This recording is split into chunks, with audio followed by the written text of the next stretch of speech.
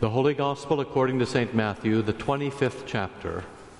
Jesus said, "For it will be like a man going on a journey who called his servants and entrusted to them his property. To one he gave 5 talents, to another 2, to another 1, to each according to his ability. Then he went away. He who had received the 5 talents went at once and traded with them, and he made 5 talents more. So also he who had the 2 talents made 2 talents more. But he who had received the 1 talent went and dug in the ground and hid his master's money. Now after a long time the master of those servants came and settled accounts with them. And he who had received the 5 talents came forward, bringing 5 talents more and saying, 'Master, you delivered to me 5 talents. Here I have made 5 talents more.' His master said to him, 'Well done, good and faithful servant. You have been faithful over a little, I will set you over much. Enter into the joy of your master.' And he also who had the 2 talents came forward, saying, 'Master, you delivered to me 2 talents. Here I have made 2 talents more.' His master said to him, 'Well done, good and faithful servant. You have been faithful over a little, I will set you over much. Enter into the joy of your master.' He also who had received the 1 talent came forward, saying, 'Master, I knew you to be a hard man, reaping where you did not sow, and gathering where you scattered no seed. So I was afraid, and I went and hid your talent in the ground. Here you have what is yours.' But his master answered him, 'You wicked and slothful servant. You knew that I reap where I have not sowed and gather where I have scattered no seed. Then you ought to have invested my money with the bankers, and at my coming I should have received what was my own with interest. So take the talent from him and give it to him who has the 10 talents. For to everyone who has will more be given, and he will have an abundance. But from the one who has not, even what he has will be taken away. And cast the worthless servant into the outer darkness. In that place there will be weeping and gnashing of teeth.'" This is the gospel of the Lord. In the holy name of Jesus, Amen. The 1-talent man wanted a sure thing. He thought he knew what his master was like, though perhaps he was just projecting his own hard-heartedness. And so he was afraid.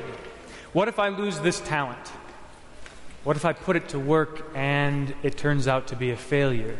What if the bubble bursts? What will happen to me when the master shows up and his talent is gone? Now, mind you, a talent is a lot. 100 days' wages. And so it would have seemed to the 1-talent man that he had a lot to lose. Of course, if he'd been paying attention, he would have learned something about the master in the way that he entrusted his servants with this massive amount of money. He's almost cavalier. Here's 5 for you, 2 for you, and 1 for you. I'll see you later. And just like that, he's handed over fully 2 years' pay and change, and then promptly hit the road. We don't hear any warnings or admonitions. There's no, "Make sure you spend it wisely," or "Don't let me find out you've wasted it." He's given them not just a bunch of money, but also his confidence and his trust. It is the profound difference between having your dad just toss you the keys to the car and having him sit down and hand them to you with a lecture. But the 1-talent man, he didn't even put the keys in the ignition. He wanted to be sure that he was in the right, sure that he would not end up worse than he had started, and sure that he would not be a loser. In economics and decision theory, this is called loss aversion. People tend to be more strongly motivated by the pain of loss than they are by the joy of gain. The bad feeling you get from losing $5 is stronger than the good feeling you get from finding $5. And so, the one-talent man was afraid that he'd lose the money or his master's trust, or worse. He was paralyzed with the anticipation of regret. What if this doesn't turn out as I plan? What if I don't succeed? What if I have nothing to show in the end? It's in our nature to want a sure thing, to try to lock down the hypotheticals and to answer all those what-ifs. And it is evidence of our frailty that we so earnestly hold on to what we have. We so desperately try to soothe our uncertainty of the future. Our loss aversion combined with this uncertain future is the reason why people do a lot of things that are otherwise difficult to explain, like staying in unhealthy relationships, or accumulating clutter in our houses, or selling low, or buying extended warranties. Frankly, the one-talent man behaves just like you would expect. And that's because you and I share his biases. But what about the other two? How did they get it so right? Were they just desensitized to the risks and then they got lucky? Had they not heard that their master was a hard man, reaping where he did not sow and gathering where he had scattered no seed? Why were they not afraid? The answer is found in the praise that the master heaps on the first two. Well done, good and faithful servant. Now that word faithful goes two ways. It runs one way from the master toward the servants. He gives them the money and his trust. And when he returns, he finds that they have been trustworthy. They've been faithful. They did not betray him or claim what was his as their own or use their talents for wickedness. But they were also faithful in this sense. They trusted the master. The master who so freely and generously gave, they took to be the kind of man they did not need to fear. They took his confidence as their own, believing like him that his trust would pay off. And so it is that in this whole scenario, the master is the sure thing. He is the certainty. He is the answer to all the what-ifs. In him, there is no fear of regret. There is only yes and amen and gift and trust and more and more. And their trust in the master was rewarded with incredible gains and the invitation to enter his joy. That's what the one-talent man had missed. He believed that his master was a hard man, and so he did not trust him. Judgment, which appeared in our lessons quite a bit today, judgment is the fact that God is for you the kind of God you think and believe he is. And so if you believe he's the kind of God who takes what is not his, then even what little you have will be taken from you. But if you believe that he's the kind of God who gives and whose gifts produce an abundance, then that is precisely the kind of God you have. And there can be no mistaking that that is, in fact, our God.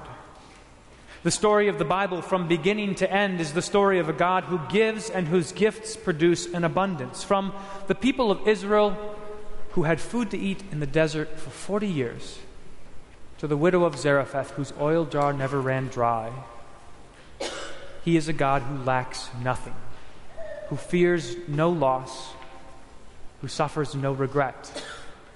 From Abraham, whose family would number more than the stars in the sky, to Mary, who was to be a virgin mother, he is a God whose promises are more certain than the odds, whose confidence in his own gifts is always met with success.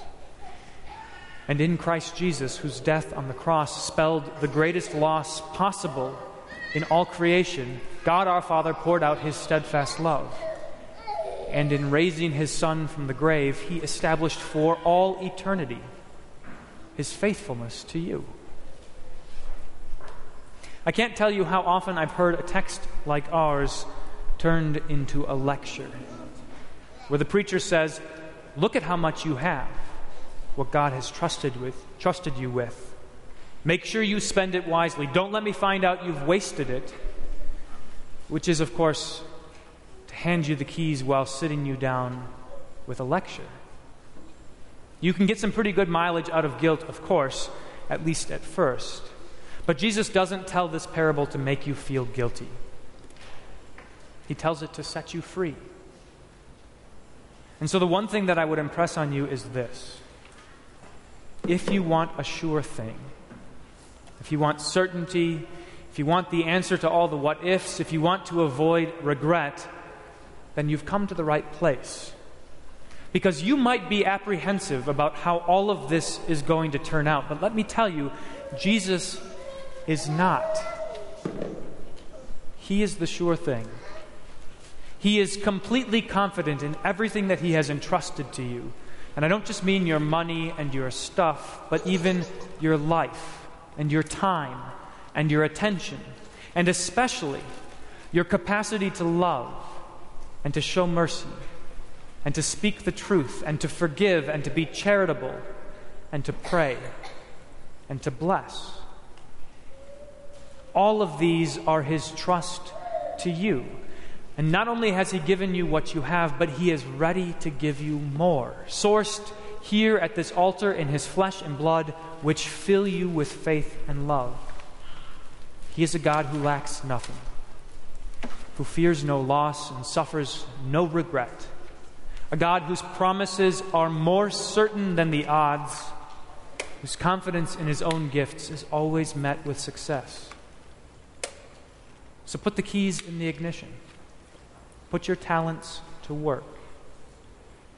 You will be rewarded with incredible gains and the joy of your Heavenly Father. And above all, remember this. He is a God who loves you unendingly. A God who, come what may, will always be faithful to you. In the holy name of Jesus, amen.